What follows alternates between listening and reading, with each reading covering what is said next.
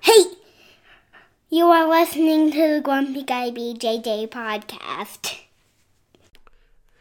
Hey, what's up, guys? Got to take care of a few things before we jump into this week's episode. First, our Ramping Isometrics for BJJ program. It is a 12-week program, all laid out for you. It's going to help you build strength and cardio in the fastest, safest, and most convenient way possible. This is how James and I have been training for the past year, and we love it. So we put this program together so you can just follow along, and we are certain you will see and feel the benefits that we do. It's only $15. Just go to grumpyguybjj.com, click the drop-down menu in the upper right-hand corner, and you'll find it. Next, R3. This is our K2 D3 supplement. It is a combination of those two vitamins, D3 and K2. These are two vitamins that James and I have been taking for a long time that really help us recover from hard training sessions. And for only $15 with free shipping, you get a whole month's supply. I was going to pull up some studies explaining the benefits of D3 and K2, but I'm not going to insult your intelligence and pretend to be a fucking scientist. I take it. It helps me recover. That's it. So for $15, check it out. And last but certainly not least, we have partnered up with Digitsu.com. They have a ton of awesome BJJ instructionals, and they have hooked us up with a discount code for our listeners. It's Grumpy10. So what you got to do is you go to Digitsu.com, which is Digitsu.com. Find the instructionals you want, throw them in a shopping cart. In the little discount code box, you type in Grumpy10, which is just GRUMPY and the number 10, 10. That's it, no spaces. Boom, you get 10% off. You're up and running. They got a nice app you can download on your phone. That way you can take your instructionals right to the gym with you, watch the technique, drill it. It's a pretty sweet setup. So once again, Digitsu.com. Discount code Grumpy10, GRUMPY10. Simple as that. To find all this stuff I just got done talking about, go to our website, grumpyguybjj.com. Click the drop-down menu in the upper right-hand corner. There, you'll subscribe to our newsletter for podcast updates. You'll find links for the Ramping Isos program, the R3 Recovery Supplement, and then under the Programs and Products tab, you'll find a link to Digitsu.com. And let's be honest, if you guys can't figure out how to navigate a website by now, there's nothing I can do to help you. So quit fucking around. Check it out, train hard, and let's get into this week's episode. And boom. All right. Back again. Episode 118. Wow. It's a lot. Oh, here comes the podcast. There's Aka. I knew He's like, you guys can't start without me, Nope. motherfuckers. It's almost like he knew he hit record. Yep. All right. It's that about doing his thing, but now it's all business. Yep. So He's got to come lay on top of the microphone. it's funny. Make it awkward. We got a dog. We got a snake. We got fish. We got the The podcast. Wild Kingdom. The menagerie. The menagerie. Yeah. Is that the right use of that word? It is. I'm pretty sure that's what you would call a bunch of animals. I've read the word menagerie. I've never used it in my 40 years in existence, I'm pretty sure. I feel like I need to use it. I think it's kind of like a small private zoo. You know, like a zoo is like a big public collection of animals, and a menagerie is like a smaller, like private collection. I'm gonna see if I can work that into Grumpy Guy today. Okay, yeah. I'm gonna try. Yeah. I'm going to tell them we're going to do a menagerie of A menagerie mobility of moves. techniques. Menagerie of mobility. You won't be there today, will you? You got a big birthday party to go to. Yeah, yep. My nephew it's his 7th birthday. Yeah, because he's turning 7 next month. It's weird, man. They're like literally born 1 month apart to the day. That's crazy. Like January 17th and then February 17th. And like, you know, they're the same age besides that. It's like 1 month to the day separates them. And that's just fucking weird. That is weird. Really weird. Yeah. But, so anyways, yeah, we got to go to that birthday party. It's not too bad. It's at Bananas. So if it's like last year, they're going to give them a little card with some token money on it. Of course, that'll be gone in 10 minutes because Right. every game these days costs like fucking $5 or whatever. And but then we get like unlimited laser tag play. Oh, so, really? That's cool. Yeah, we'll probably end up. That was fun, man, playing I like their laser tag. You still haven't gone, still haven't huh? gone, Dude, no. it's a really fun laser tag setup. And I didn't realize how fun. Like, I went to the one in Seattle when I went to that seminar, and we went and played.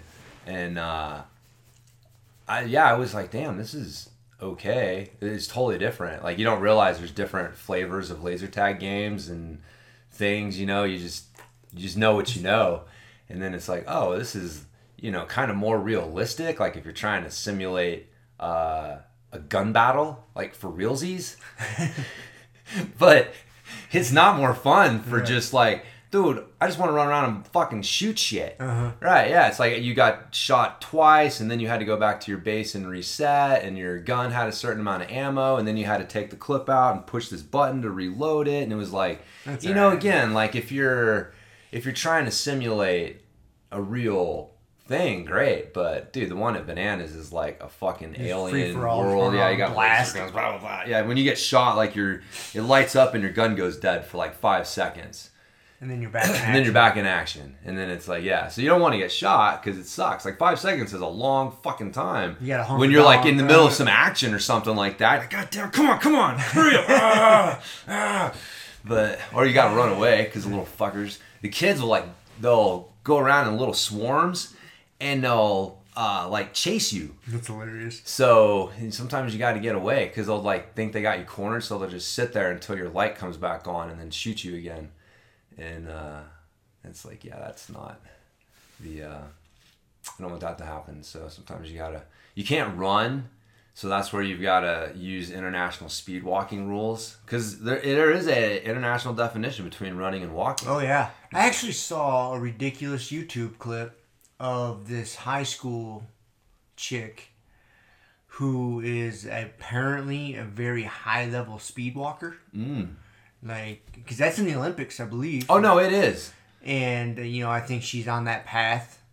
It's so weird. No pun intended. To be a fucking speed walker. Yeah, it's such a weird technique. I saw you look for something to put your coffee on. So you're here. going to help me out? I just didn't feel comfortable setting it right on the No, I hear carpet. You, The base of it wasn't big enough like your trooper mug over there. Fucking Boba Fett helmet mug. Right. Yeah, that's the original Mandalorian before we knew what Mandalorians were. It's a little more solid. This new Boba Fett was cool as fuck. No, but anyways, she's on that path, huh? Yeah, she's on that path to power walk. It's a weird thing. I mean, 'cause it looks like this girl was built to do like running events and, you know, long distance. She's tall, lengthy girl. Yeah. You know, she's on they're like the cross country team. Probably like three-quarters of her body's legs. Yeah, so it's like weird. every stride is just like. But it's such a weird, like, it doesn't look healthy the way they kind of contort. You know, when they like lock their legs out, it's not healthy. It doesn't look. We've said anytime you throw a fucking medal, you start competing with walking, right? Walking, we do it every day. And as soon as I look at you and say, I can walk faster. I can walk there faster than you, and the health goes out the window. It does. But the definition, do you know the definition? Of power walk? Of running versus walking. Because there's a point where they'll call a foul on you if you're in a walking competition. No, what is the... You have to have at least 1 foot in contact with the ground at all times. So if there's ever a moment where both of your feet are off the ground, even if it's just for an instant, that's running.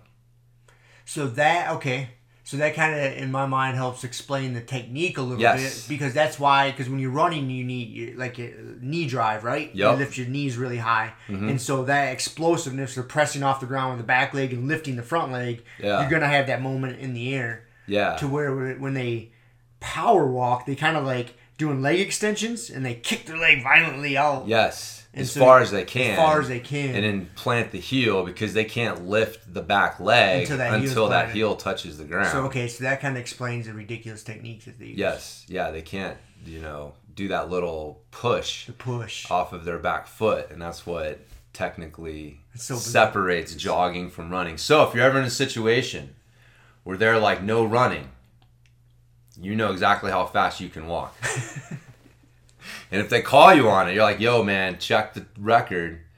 The fucking definition of running is I got to have both feet off the ground, and I'm not running. I'm walking very fast, but I'm not running.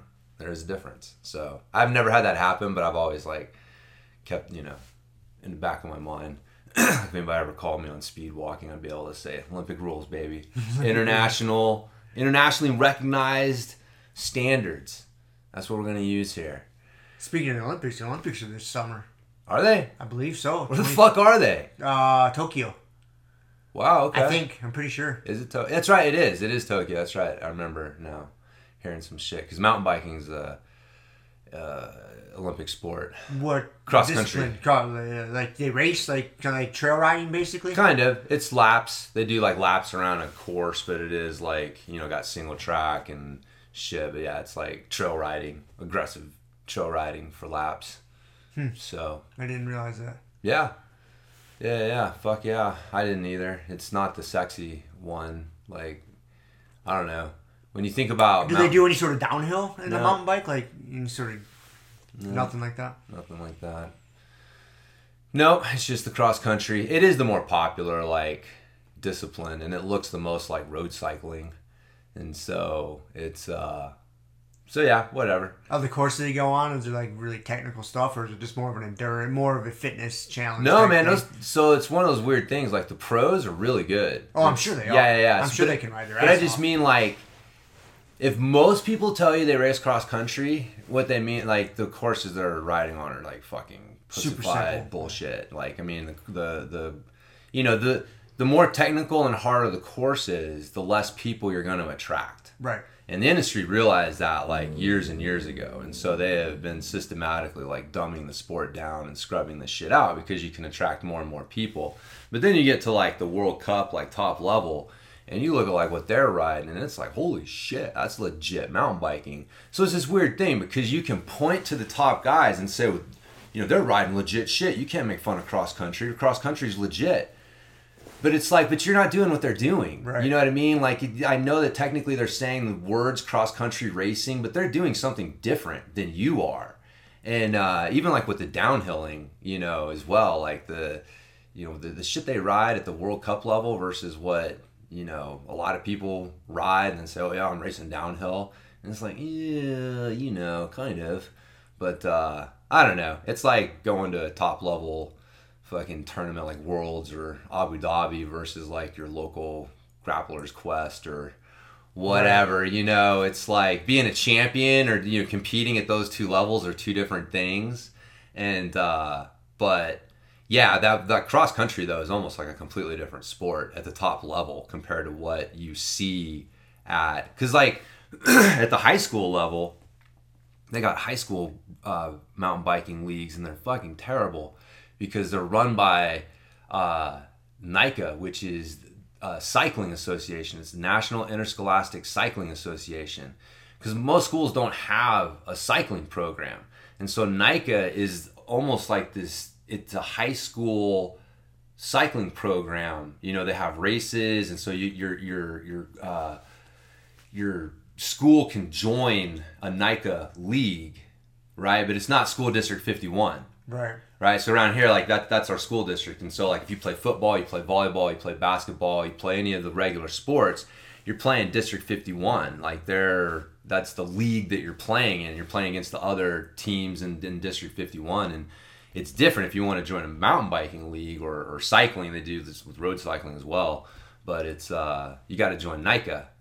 And so NICA gets to like run the show. Like they're basically shaping the future riders of America and telling them like this is what mountain biking is and this is what this is. And then you go look at like what they're calling mountain biking, and it's like, and especially if you compare that to like what they're riding at, like they're doing cross country races, right? And you look at like what they're doing at their level versus like what they're doing at the pro level, and it's like that's not the same fucking not thing, even man. The same sport. It's not even the same sport.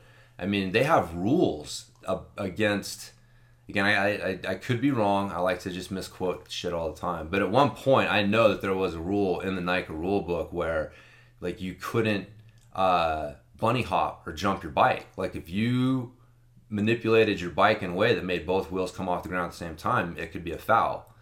And yeah. I really don't know anything about mountain biking, but that seems like a pretty valuable skill. It's a fundamental thing. You need to know how to be able to, if you don't know how to do a basic like bunny hop and drop, it's unsafe for you. Right. You should go back to learning how to do those skills before you start playing the sport, not fucking force the sport to change its standards because we want to get kids, and it's all for the kids, right? So you can't say anything negative about something that's being done for kids, right? Like, you look like an asshole if you come out and you start criticizing NICA. And but it is, man. I don't think it's good. I think that the vision that they give kids of what mountain biking is not what mountain biking is. And it's road cycling. Like I said, anytime you hear the word cycling, that is code word for road riding. Like that's what it is. That's what cycling is. And so whenever you get a body, that's why like BMX racing broke off and like started its own thing, because like being under like the UCI, like I mean, I guess they are still under anyways, but it's like whenever you're the main governing bodies in cycling, their main concern and their whole view of the world is road riding. And so they look at mountain biking as like, it's road riding on dirt. Like, that's how they look at mountain biking. They can't help it because it's what they know. And so, but mountain biking is not road riding on dirt. It's a completely different thing. Completely different thing. And I don't even think that racing is really like a good, it's part of it. It's kind of like... It's just one aspect, one discipline of it, huh? Yeah. I look at mountain biking more like jiu-jitsu, right? Like, it's more about like self-expression and self-improvement. And yeah, you got to test yourself from time to time, but if you're always focused on like racing and then moving up the classes and I got to get to like this next, level and, getting it to pro and like that's your focus, it's like just focusing on competitions and belt chasing and jiu-jitsu. It's like, it's not the same thing. Like, yeah, you got to compete in jiu-jitsu, but it's not what it's about. Right, yeah, I mean, skiing's there's very similar in skiing, because ski racing to like where you got slalom, giant slalom, at the higher levels, downhill, and things like that, Super G. That's not the same as backcountry, right? You know what I mean? Like, it's completely different, completely different. Even like the technique. If you're a really good ski racer, you can learn how to do the other stuff. Yeah, it's easier to go that way, as opposed to being like really good at like backcountry and mogul skiing or whatever, and then trying to learn how to be a good racer. It's kind of like the gi and no gi thing. Yeah. It's if you start out doing ski racing, which would be the gi, because it's real technical, you can transfer the other stuff pretty easy. Yeah. But if you start out doing no gi and the other stuff for you to become a good ski racer, it's a larger bridge to cross. Yeah. It's kind of that's what it sounds like you're kind of explaining. Yeah. No. It's similar. I mean, it's yeah, because you do, and again, a lot of it is like, well, how are you determining success, right? Like, right. Is it racing or is it like just being a good all around skier or rider or whatever? Right. And so, but if you have a kid coming up and his focus is on racing, right? Like, that's what mountain biking is. That's what skiing is, right? Like, it's racing. Versus like a kid who comes up thinking like, no, man, this is part of it, but the bigger part of it is like, it's a form of self-improvement. It is a way for me to challenge myself and grow and improve my skills, and there's so much more to it. And if I focus on those things, then the racing results will come, I guess, is and that's the danger I see, is that the official representatives of mountain biking to kids is this race heavy cross country, like super watered down so we can include everyone again. And that's the problem too, is like by the time you get to high school, if you're gonna play high school sports, like Shiloh went through this, right? Like or experienced this. Like, she got to 9th grade, like there is no C team, right? You get cut, right? You either know what you're doing and you're playing the sport because you have other kids who are trying to play the sport at a high level and perhaps even advance themselves, and you just cut it off. And it's like, but with mountain biking, we got to include everyone. And so they almost kind of treat these teams almost like clubs. There's a difference between a team and a club. Like, a club is like, we're going to take on everyone and we're going to try to like... A little more fun. It's a little more fun. Well, it's that. It's like, well, you got to like... You're always going to be your lowest... You're always going to be dragged down by the lowest person in the group. Yep. Right, you're going to be picked up by the person at the top, and where your group ends up is going to be somewhere in the middle. It's going to be a function of like how weak your weakest link is. Yep. And that's one of the reasons they make cuts on teams. It's the reason you don't like. You're trying to make your weakest link as strong as it can be, right? And that's how you make a good team. And with a club, it's like, we don't look at it that way.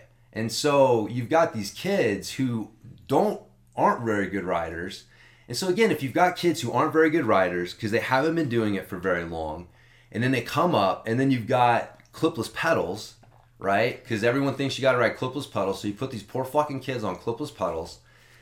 And of course now you got to scrub these courses so these kids don't kill themselves. Mm-hmm. Like, it's dangerous to put them on a legitimate mountain bike trail with very little experience and them being on clipless pedals. Hooked into their bike. Yes, it's very dangerous. So rightfully so, they're trying to make it safer. But again, one would be to ban clipless pedals like BMX racing has for kids up to 13, I think. They can't wear clipless pedals. In that sport, do they wear them? All the time, yeah. Oh, do they? Oh, clipless pedals are pervasive. The whole myth and lies and the whole bullshit behind clipless pedals is like, it's a religion, man. I didn't realize they wore them in BMX racing. Every cycling sport. Even the straight up BMX racing where they come blasting out of the gate and down that big hill and they got the short little course and they sprint the slope style, like the guys that do the tricks, obviously not. Right, obviously But no, racing, yes. Oh, really? Oh, yeah. Oh, I didn't realize that. Yeah. Yep. No, that's they're all clipless pedals. It's the whole, like, you gotta be able to pull up on the backstroke, and it's all this bullshit that people say, and then if you actually looked into, you realize like, oh, well, I'm just talking bullshit out my ass. Like, none of what I'm saying is actually true, and I'm just repeating what I heard from what I thought was a reliable source, but he was repeating bullshit out his ass.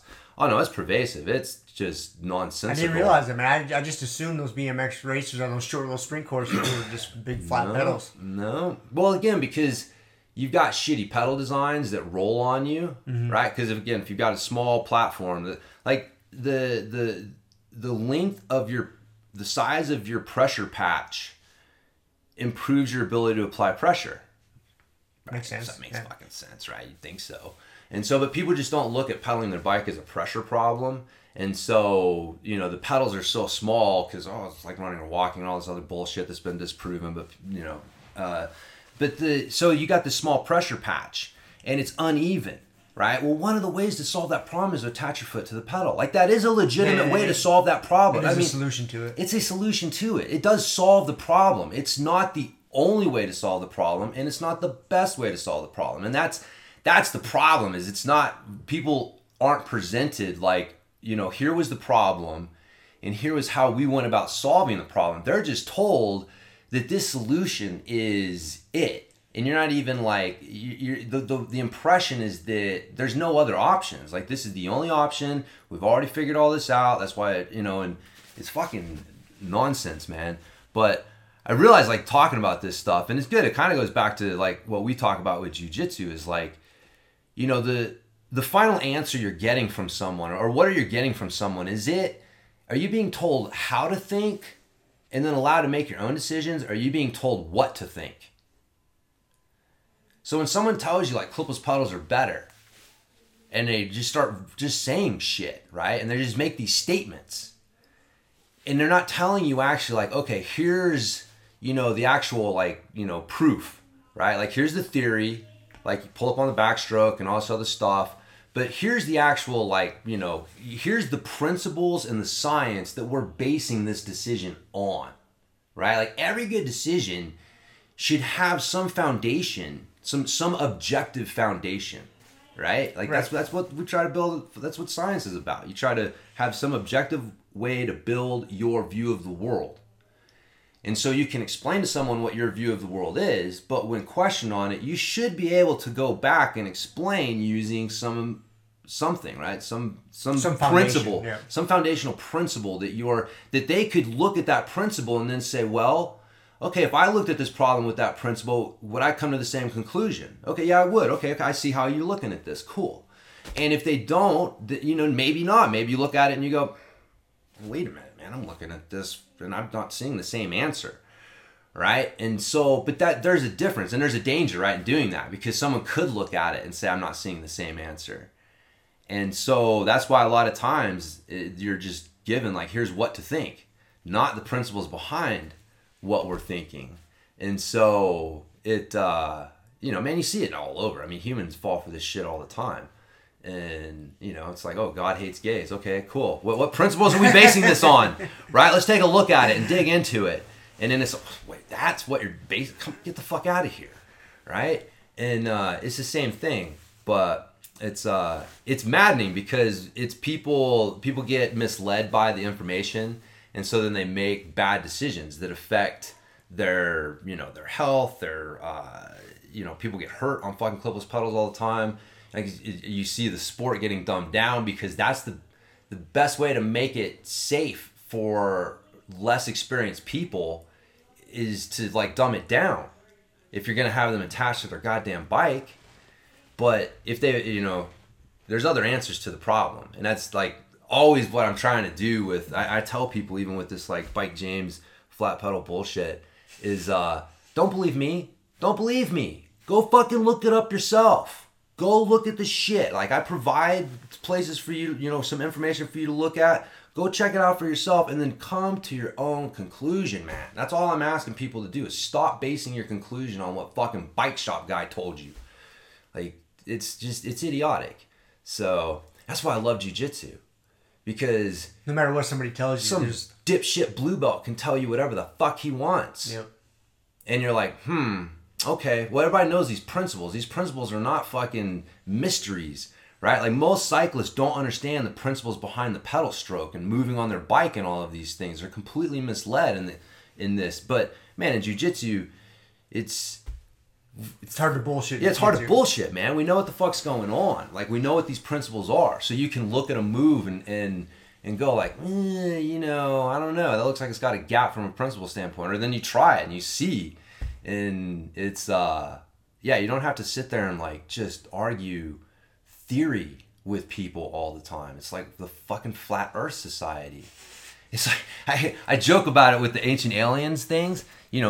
Ancient astronaut theorists say you can't prove us wrong, right? Like that's their whole thing. Like they're always like, did aliens visit us in the distant past? And their follow-up is always like, ancient astronaut theorists say yes or whatever. And then they go on to like their quote unquote evidence.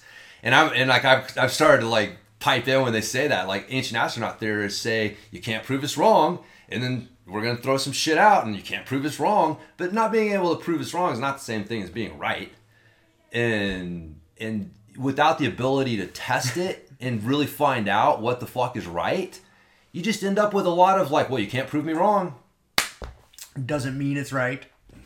Exactly. But people they get confused on that. They think because I can't prove them wrong like in the moment that means they're right. And it's like, no, man. Like then they're all saying like absence of evidence is not evidence of absence or something like that. I think there's something along those lines. Yeah, I've definitely heard it before. Yep. Yeah. But again, the maddening thing is that if you have evidence, then it points in a direction, and then people ignore it because it doesn't fit in with the story that they want, and it's like what is the fuck? There's just so many. It's like people insisting that the world is fucking 3,000 years old because if you count the generations in the Bible backwards, that's how old it is. That's how old it is. Oh, are we ready for our Pokemon update? What's up, buddy? From a freshly showered Z. It's cleaned up, ready to go. I actually have something special for on this podcast. Oh, okay. But I'll save it for last. Okay. So the Pokemon that I bring in is Snorlax GX. It is a basic. It uses Clasp, which does 80 damage, and then Thunder Snore, which does 180 damage. Thunderous Snore. Thunder Snore. Yeah. And then under Clasp, Pretty sweet attack. after Clasp, this says this Pokemon is now asleep. And then in Thunderous Snore, this says this attack can be used if this Pokemon is asleep. If it is not asleep, this attack does nothing. Oh, and there's a Pulverizing Pancake GX. It does 210 damage. Nice. Pulverizing Pancake. Under Pulverizing Pancake, it says, this Pokemon is now asleep. Sweet. And then the special thing that I brought in is a Metal GX Tag Team. Thing. What does that do? It doesn't do anything. It's just something really cool. Can I see it? Mm-hmm. This is a Pokemon thing? Yeah. Yeah, they have the GX are like a special like I don't know, what would you call them? Pokemon. Pokemon, like high level Pokemons. Like, Yeah. they And the tag team was an edition that came out where they had like 2 Pokemon that teamed up, team up and and they can do special things. gotcha. So That's a pretty cool little thing. Mm-hmm. Where'd you score that at? On Christmas, my grandma and grandpa were gonna get me a card pack, and then mom and dad helped them choose out the one with the Mewtwo and Mew. So then this actually came in it. Cool. Very cool. If I had would have not shared the Mewtwo and Mew, since this came with it, I had would have shared it with this Gotcha. card with the medal. Cool. So you got a big birthday party today, huh? Yep, it's my cousin's birthday party. How old's he gonna be? 7. And you're gonna be 7 soon too, huh? Mhm. Man, you're getting old, dude. I know it's crazy. Shiloh was 8 when he was born, so he's like getting to the age she was. So that means you got to start asking your mom and dad if they're gonna have another kid. Ha! Yeah. You Kiela's think gonna you laugh when she hears you this. think you need another brother? You want a little brother, Z? No, I want a little. So mad. I want a little sister. A little sister? You got to go talk to your mom. Okay. All right. See what So she says. Okay. All right. What did we learn in jiu-jitsu this week? You remember what moves we learned? We learned tackle the giant to pass, and we got past crazy legs to crocodile control to sneaky mount to the swim where you the swim, and then on the third swim we did the Americana. What's the swim move? If they push up on you, Oh, to get on their your arm- to chest, get their arms you get off your your chest and inside belly. position again and just swim That out. is just like a swim and stroke, huh? Yep. That's what I figured it was, but I wanted to make sure. Yeah, it's basic use of inside Inside. position principles. So, Clearing the arms. yep, exactly. They start pushing up because they're inside your arms, and you got to get inside and pop them out and come back down. And then it's funny. I was gonna have them do. We're still gonna do the arm bar, but like, man, arm bar from mount is not the freaking super It's not easy super ass easy. thing that people make it out to be. Like, it is a, you know, the movement that you have to make. Like, you have to completely adjust your angle. Like, you got to completely turn your hips to the side, And then 90 you get- degrees yeah. or more. And that is something that's just completely foreign to a lot of people. And anyways, we can get into it more. But I was like, all right, you know, because traditionally you have them do like an arm bar from there. Like I said, we're still going to work on that. But I was like, man, It's not the easiest move. no. And we learned the Americana last week from side control. You do it from mount. So I was like, dude, do it from mount. Like, for a kid, that's probably such a more safer. You're not giving up position. Just getting that figure 4 control just gives you more control of the other person. So even if you don't get the finish, like, you're not putting yourself in a spot where they can get away. So, no, man, you can. No, you're good. You don't want to just sit out here and talk jiu-jitsu with the men. No. Anything else you want to tell us? How's school? Good. Also, actually, on the Snorlax GX, on Alright. Pokemon cards, there are weaknesses and resistances. The Snorlax GX has no resistance, and the weaknesses is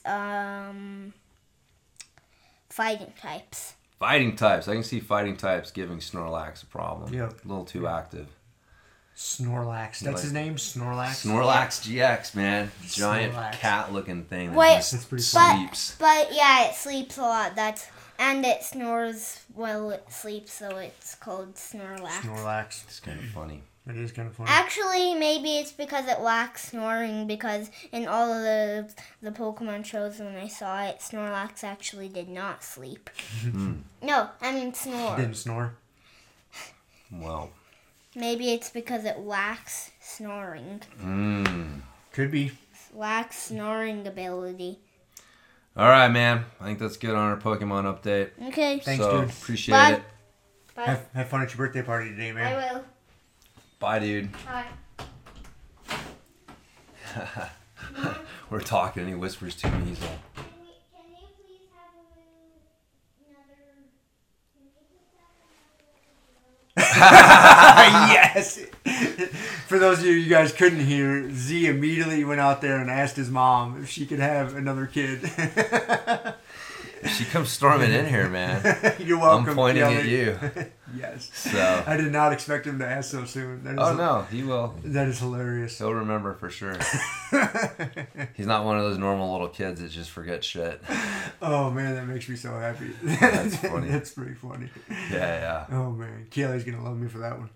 Yep. Yeah, we were sitting there talking. He leans over. He's like, "Should I leave?" I'm like, "No, that's fine, man. We'll wrap it up." But yeah. So, anyways, we were working on that with the kids. Mainly the sneaky mount, like going from side control to mount. And how do you got him sliding the knee over? Yeah, just not even like real knee on belly. Right, like, just sliding it across. Yep, pop your knee up to their belt, and then man, the main thing is you've got to make your knee touch the ground before you try to bring your foot over. Yep. And it was amazing. Like I got them to really focus on that, and like especially like the kids that did it twice, like. Man, you could tell the difference, like them making that conscious effort to drive the knee all the way over and make it touch the mat, and then windshield wiper the foot. And I was having the kids on bottom. I was like, look, if you can catch their foot, do it. Because if you do this right, they can't catch your foot. But you got to put the knee down first. You got to have the knee touch the mat first. And then once you do that, everything else is good. And so, which was good because, man, if you can coach it to a kid, like you can coach it to an adult. Yep. Like, dude, my shrimping coaching is on fucking point, man. I can coach shrimping. Like, it used to be one of those moves where you're just like, you try to coach it and you watch somebody flail around, and then there's just the old... It's hard to figure out what words to use. Like, yeah, but it's, the excuse is usually, it takes time. You'll figure it out. It's one of those hard moves to figure out, and it just takes some time. And it's like, no, if you coach it right, it works, but... it's three things. You got your hips up as high as you can get them. And then what's really helped is I've been telling them to roll over to one shoulder so far you feel like if you go any further, you're going to flop over onto your belly. Like you can't roll over to your shoulder far enough, too far. Like if you roll over too far, you're going to end up doing like a step over, to like turtle, whatever. But just getting people to understand like, oh, that's how far I have to come over to my shoulder. And so when you're at that point, you can see your feet. And if your butt is up and you are over to your shoulder that far, dude, the hips coming out in the shrimp is easy. It happens perfectly. But if you don't get them to get the hips up and then turn over far enough, and that's where everybody fucks up shrimps at first, they don't turn to their shoulder enough. They get one shoulder off the mat, but they've still got like a whole shoulder blade on the ground. And so then they don't turn their hips. Yeah. And so then it's hard to slide your hips the right angle. Right. Your hips aren't light. You don't have your body in line to move the proper way because your hips only hinge one way. Yep. So it's hard to hinge into the ground. If you hinge into the ground, how are you going to scoot? Yeah. You got to get your so you end up jumping. Yeah. You end up doing some weird like jumping shit. Yeah. And then spreading everything out, and you end up like in this fucking weird position that if you ever ended up there rolling, you're in trouble. Would be terrible. And yet, it's not unusual to see shrimping coached and going down like that. And eventually you figure it out, but it's not because of the spectacular coaching cues the jiu-jitsu world has come up with to coach shrimping. Like it's really not that fucking difficult to explain. But you have to believe that you can. You can't fall back on the excuse of like, it's hard for people. You'll get it. It's like, no, that person should be able to get it within 3 to 5 reps. And if they can't figure it out in 3 to 5 reps, it's probably you, man. It's probably you and your coaching cues. So go coach the fucking kids class, figure out how to get them to do shrimps properly, and then go back and coach the adults. Like I personally believe like if you coach adults, like you should coach kids like as well, because if you can't coach it to a kid, you can't really coach it to an adult. It's almost like a competition for coaching. Like, okay, you think you're good? Go teach a 6-year-old. Go teach the kids class. And then see how, Because they're so literal. Yes. And when you're coaching adults' brains are doing all these computations, and they have whatever words you say, they have their own little what they hear interpretations. Yeah. Where kids, you tell them to do something, they're not going to have as many interpretations. They are going to try to replicate what you tell them, and their body awareness is what screws it up. Yeah. But they're trying to do exactly what you tell them, and once they learn the body awareness, then it can happen.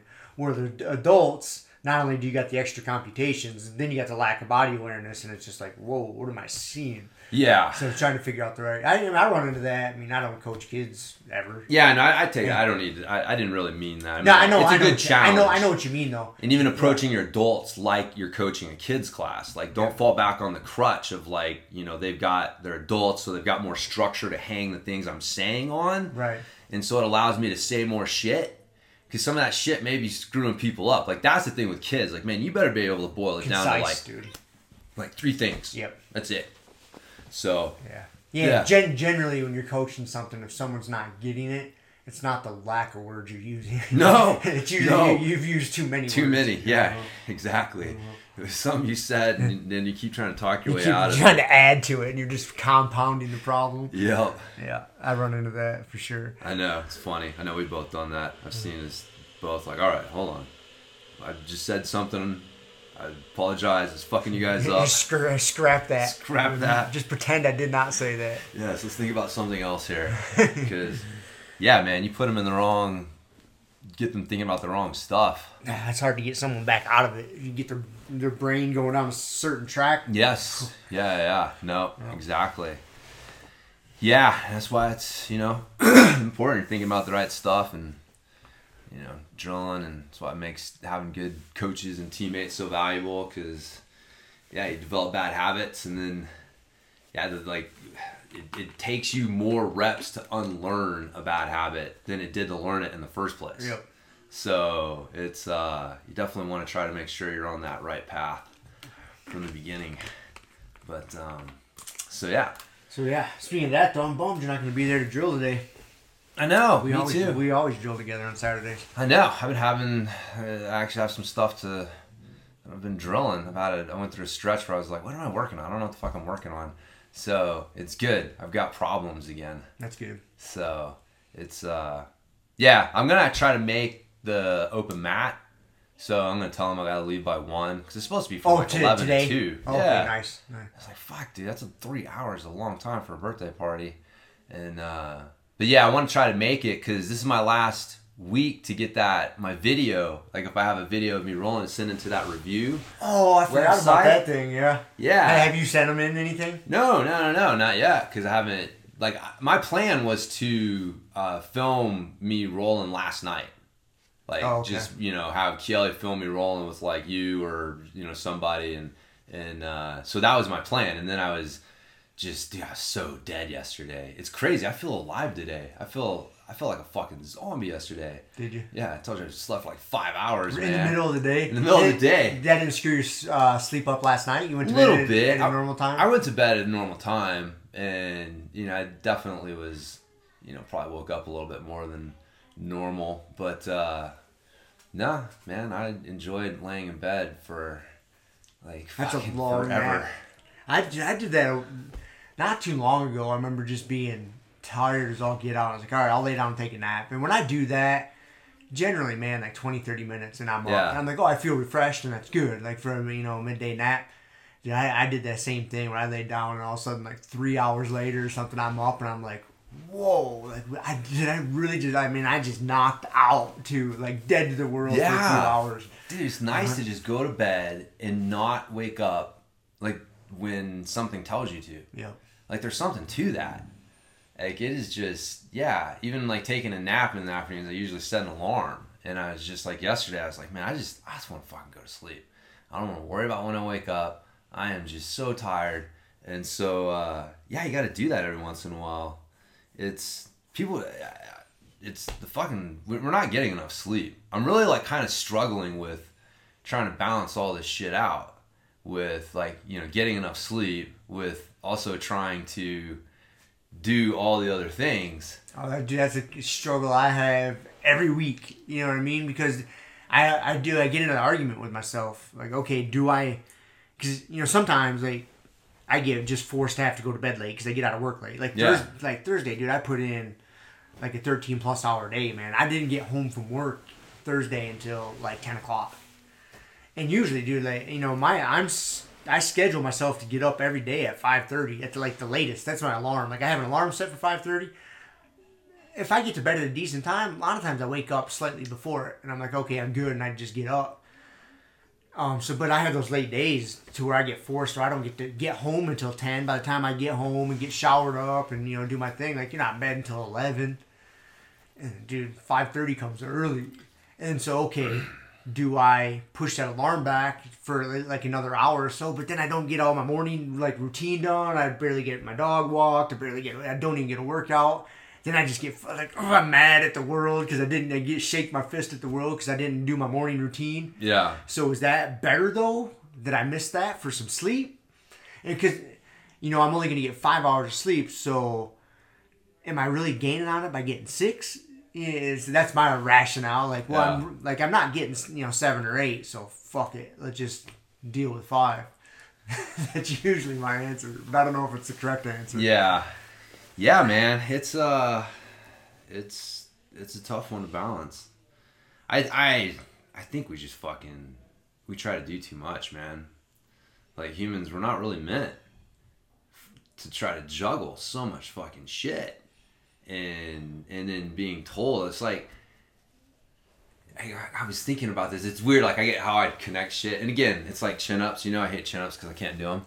So now I'm like, dude, I want to sleep in more. So I'm trying to find more fucking excuses. My brain finds connects dots to justify my current theory on shit or what I'm looking for. So I admit that. But I was thinking about some of this stuff, and because I'm reading a book. It's actually that Black Elk Speaks book. Oh, I've heard Joe Rogan. Yeah. Well, it's one. So you listen to the Mike Baker interview? Yeah.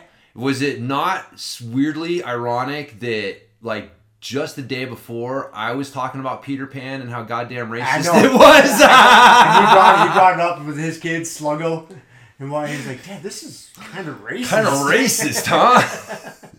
Like 12-year-old kid or whatever. Like, yeah, it's fucking. This is pretty racist, especially in today's context. Again, I'm not saying we should ban Peter Pan. You know what I mean? And that's kind of the danger. Is like. Okay, that is really racist, so should we still like have that around? Like, is that offensive? But I don't, again, like taking it in the context of the time is a little something different. You can't get rid of it. No. It's kind of part of history. Yeah. It shows where we were as a society. Exactly.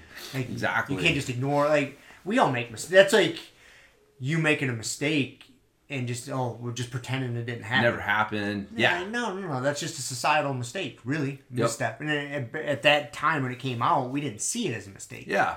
Yeah. Maybe some people did, but as a whole, right. We didn't. In today's context, you're like, it's like cringeworthy. Like, shit. Like, if you make that today, you know what you're doing. Like, you know how it's going to be received. So it comes from a different place. Like, if you went to the Disney, people who made that movie back then and said, dude, you know how this is blah, blah, blah. They'd probably be like, dude, we were just, I can see that now that you explain that. But when we were making it, that wasn't where we were at mentally. Right. We were just trying to have fun, like with a caricature in society. We all knew cowboys and Indians and, it was like the Lost Boys and the Indians. And so it was just, it wasn't meant from a bad place necessarily, but it doesn't mean that it didn't have an impact. You can tell me if you're a Native American watching that fucking cartoon, like you're not watching that going like, what the fuck is this? Like how does that make you feel, right? And then no one in society saying anything, so you just think, oh, I am like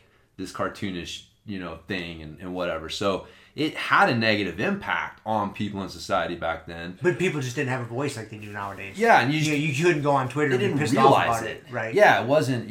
And so that meant anyway. So it was. But anyways, they were talking about that, and then he was talking about the books that he was reading, and I wanted to. He's been on this Native American kick lately. Yeah, it's kind of the first I've heard him talk about it, but because I had read the biography of Red Cloud, who was the Lakota Sioux chief that basically like it was the only time the U.S. sued for peace with an Indian nation. Like he got all the Sioux to come together to defend the Black Hills area of South Dakota from, you know, the white man wanting to go in there and you know, dig for gold and shit. And they basically whooped the Army's ass like several times and made life so miserable that the Army actually sued for peace and granted, like they signed a treaty with Red Cloud that granted that area to him and his people as long as the grass grows and the water flows. And then fucking 8 years later, they're like, you know, yeah, we're taking that. Yeah, we're gonna take it. It's, you know, we found gold in there, and so it's interesting because Black Elk was in that time. Okay. Like some of the stuff that he was talking about, I was like, oh, so he's, you know, like was from that time. Like he was 12 years old or whatever when like, you know, Red Cloud and this whole you know, thing was going on, like Custer's Last Stand and all that, because that was all tied into that. Because basically Red Cloud had at one point, you know, they basically came to them and said, look, you know, we need you to lease the Black Hills to us, and if you don't lease them to us, we're gonna take them. So this whole treaty thing we signed with you guys like 8 years ago, you know, that's why we're gonna lease it from you, because you guys still own it, right? So we're gonna lease it from you. And so they didn't really give them fucking much of a choice, obviously. And so that land got, you know, leased to the government, or was going to. And so that's what, you know, a lot of that, what that was like Custer and all that shit was them going in to clear out the Indians that wouldn't leave, which was Crazy Horse and Sitting Bull and like some of those, like, you know, names that you recognize probably. But like that's who they were. They were the tribes that were like, fuck that, we're not going into the agencies, we're not going to, you know, clear out and submit to this bullshit. And so yeah, Custer came in thinking he was just gonna fucking ride all over him and fucking rode into a shitstorm, man. Yeah, giant camp of them that they just didn't realize was there. But one of the things was all of them were talking about, because they had been in a fight like 2 days earlier with I forget who it was, another like Army guy and his, you know, dudes, and they won that, and they were moving away because they knew that the Army was going to be coming there. And so it was 2 days after that the whole Custer's Last Stand thing happened. And so they were celebrating from that like win. And so they were up all night partying. And so it's funny, like in the book, there's several guys giving their account because they were there. And they're telling like, this is what happened, and this is what I did, and this is what happened, you know, what I saw. And all of them said that they were fucking slept in. Like they slept in late because we were up, you know, partying the night before. And so, and you know, not like one or two of them, it was like the entire fucking camp was just like, nah, we're sleeping in. You guys just, you know, call this whole thing off. So, I don't know. And that was, you know, I'm like, the fuck. I don't know, it's just weird. It was like this weird mindset, because again, you have this like, there's a mentality like, to them, sleeping in because you're fucking tired, it's not that big a deal, right? But today, like in our society, sleeping in because you're tired is fucking frowned on. Like you are mentally discouraged from it. You know, it was like a weird juxtaposition of mindset. Again, like several times in the book, he talks about how, like, you know, we slept in, and you know, there wasn't this fucking rigid like, oh, the sun's up, bam, we are up, we're fucking camp's alive, we're doing our shit. You know, it was just a weird juxtaposition between like, you know, oh man, these guys, like, they're fucking tired, they fucking slept, they didn't like push it. You know, obviously there are times when they had to, you're on the warpath or whatever, and you're pushing yourself, but it wasn't this societal drive yourself to the bone every day kind of push. And it's like, dude, why would we do that to ourselves? Like, why would you go from thinking like the Indians, who by all accounts, you know, pretty much represented like hunter-gatherer, or like, you know, at one point all of our ancestors were living similar to that. like, why would you go from that mindset to our current one? Like, who would benefit from that? Like, do we really benefit individually? Corporations. From it? Yes. That's how you would want a human being to act if you were trying to just turn them into a commodity. Maximize profit. Yes. You can't just have your employees just coming in whenever they feel rested. Yeah. How are you going to turn a profit? How are you going to turn a profit? It's a different thing when everybody's running their own. My family unit is part of this band, but it's still like my family unit. So yeah, we work together, but I'm not your employee, man. Mm-hmm. And so if I want to take fucking today off, I'm taking today off. And then we'll get together tomorrow and work and do this shit. And that's how, and if you're super unreliable, well, people won't want to work with you. So, there were rewards and disadvantages for being too lazy, right? You want to strike a balance with shit. You want to be reliable and able to contribute. But, it wasn't this, this cracking of the whip at dawn every day. Because, like, there was no one to do it. No one fucking, hey, man, that's your deal. And, but yeah, once you start to own, quote unquote, own people, and like when you're an employer on some level, you own. You're renting those people. You're renting their time and their life energy. Yep. And you want them to direct those things in a direction that benefits you. And so you end up with fucking where we're at today. Where we're at, yep. Yeah, and it's a mentality that society has created. Again, it's not the only way. That's what I'm saying. Like, the Indians society had a totally different outlook and mentality towards this thing. So this isn't the only way. You can't even argue that this is the best way. It's just a way. It's just a way, but it is the way. Yeah. The way society's ended up. Right. And to change that, like, dude, where do you even begin? Right, yeah. Well, I mean, I will say there are some pushes towards that. Like, God, I forget what I saw something on the news about, like, a push somewhere for like a 4-day work week or like something. Like, there's definitely a recognition that the scale has gone too far, or like the things have tipped too far in one direction, and that having people who are super busy is not the same thing that are having people that are productive. And so just asking people to put in like 80 hours a week, man, are you really getting more out of them than if they put in like, 40 and had time to rest and spend with friends and do things to recharge? Like, I'll guarantee you they're probably going to get 80% as much done in that 40 hours. As, that extra 40 hours they're putting in is only another 20%. And it's like, dude, some people want to do that, that's fine. But this societal pressure to be like, dude, to always do that. Always do that. And if you're not doing that, you're being lazy. Yes. If you're not pushing, you're being lazy. Yeah, I've thought about it because I've been pretty fortunate, since I've had this job I have now for, a little over 5 years. And for a big majority of that, I've had 4-day work weeks. That's my schedule. I mean, I'm expected to be there 4 days. Most of the time it's been I work Monday through Thursday. I got Friday, Saturday, Sunday off. There was a little stretch there to where I had Thursdays off. Mm-hmm. So I'd work Monday, Tuesday, Wednesday. That's when we started the podcast. Yeah, and I had Thursdays off, and then I'd work Friday, and then have Saturday, Sunday off. But, man, like that 4-day work week, that's nice. Like to work 4 days, you got 3 days to do your own things. I really think that's where it's at. And I think it would, as a whole, like corporations, they could institute it because you could just have enough employees to rotate. If you did it like that, you could set it up to where, your business is running 7 days a week and you just rotate people.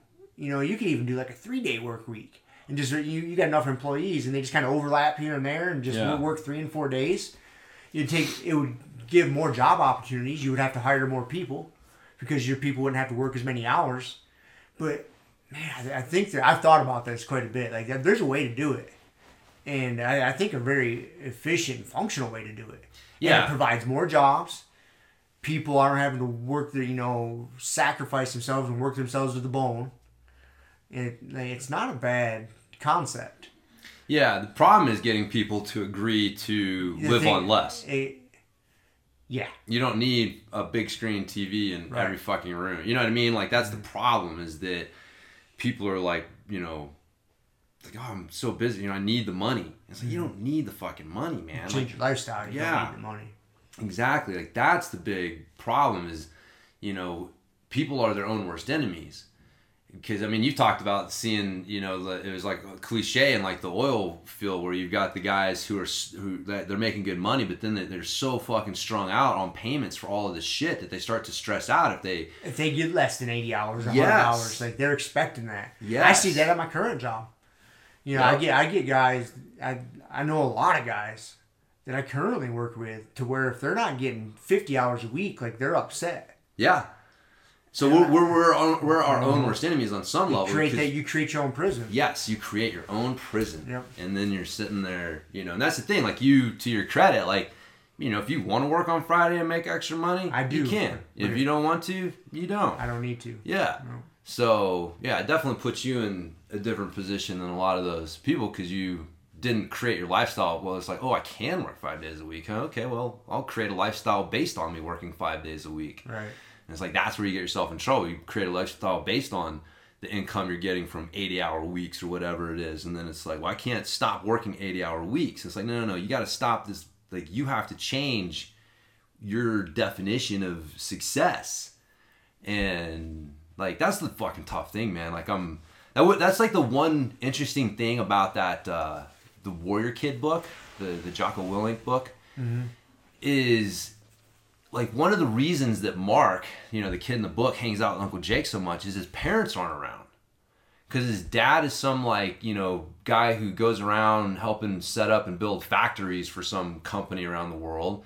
And his mom is, you know, moving up the corporate ladder at her job. And so, you know, he talks about, like, you know, sometimes he'd come home from school and eat dinner. And, like, his mom wouldn't get home until he was in bed. And his dad's, like, fucking gone overseas. And it's like... I don't know. That was like the only part of the book that I kind of like is like, I understand that's a reality. So I know that's probably why I was putting that in there is like, that's a reality for a lot of kids. Mm-hmm. You got both parents that work and they're not around. And those are some of the kids that need the most help. Yeah. And so that's what he's shooting at. Yeah. I would assume. Yeah. But man, I'm just like, this is fucking nonsense. Like, these are not good parents, man. Like, yeah. And it's not like they are working these two jobs just to meet poverty level. You know what I mean? It's not like, dude, we're barely keeping food on the table and we're barely, you know what I mean? Like, okay, if you're living in some third world country and like, dude, you got to bust ass every day, both of you, just to fucking keep your kids from starving to death, like, man, more power to you. But that's a different thing than, well, you know, and again, man, it sucks because like what it is like so many women today are being told that you have to measure your success based on successful men. Right? And so it's like, we've talked about this before. It's like, well, you know, we hold up these, like, okay, how do you measure success in our society? Well, money. Who's making the most money? What kind of toys you got? Who makes the most money?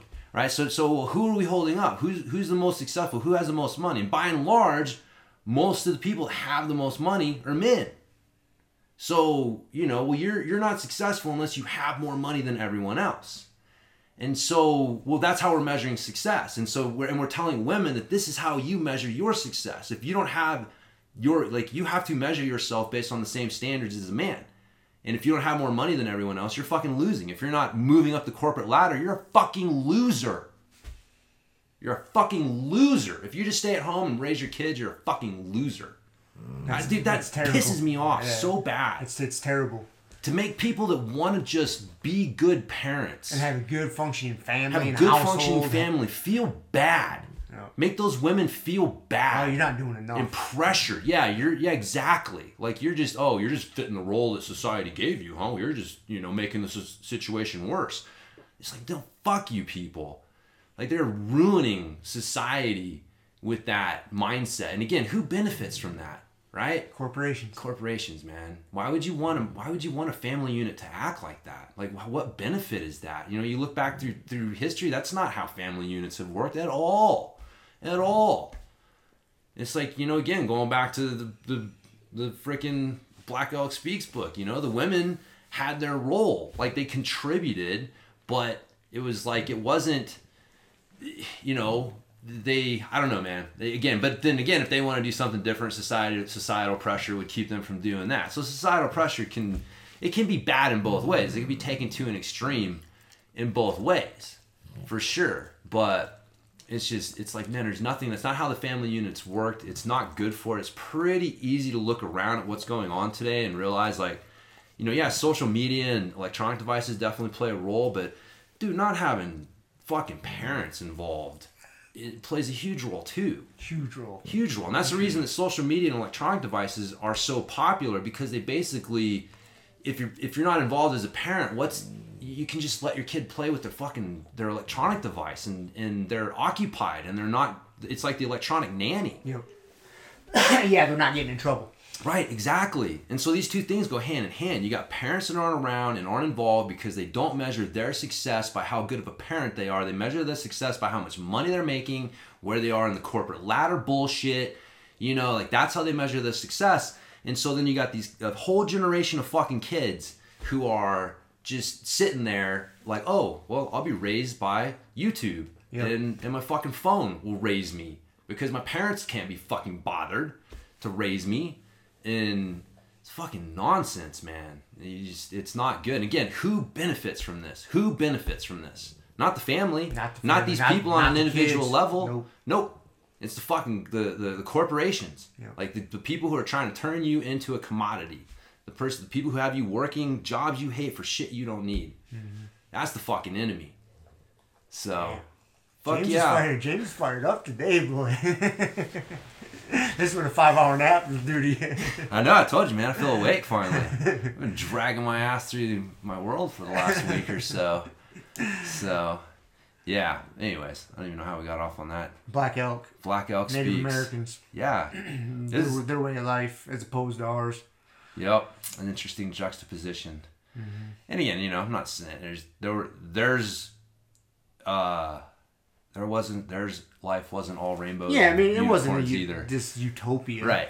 There's things about today I like. Penicillin's pretty good. It's pretty beneficial. There's some surgery, anesthesia. There's some good things. Yeah. I don't want to throw it all out, but I'm not going the fucking Gandhi route. Forget that dude. That's what he wanted to do. He was like, throw it all out. Fucking medicine, all this shit. We're going back to the Stone Age, people. It's a little aggressive. It was pretty aggressive. I don't think that's the move. And then he got shot by somebody that didn't think he was aggressive enough. There's always somebody. Speaking of that, you see that new virus that has been popping up? I guess it's not a new virus. Kind of. Yeah, it's I saw a mention of it online. I just know coronavirus or something? It starts with a C. I can't remember. Coronavirus. That's what it is. Corona. Yeah, because corona, I think, it's something to do with a crown or a king.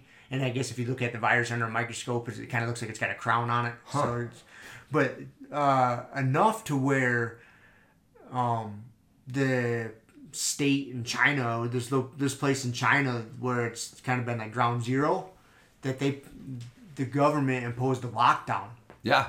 They said no one's coming Welcome to China, bitches. No one's coming in or out until we wipe this thing out. Because they learned from SARS. Yeah. They had that SARS outbreak a few years back, whenever that was, and they didn't do that, and it got into a serious situation. So where as soon as this popped up, they're like, they just, mandated no one's coming in or out. Yeah.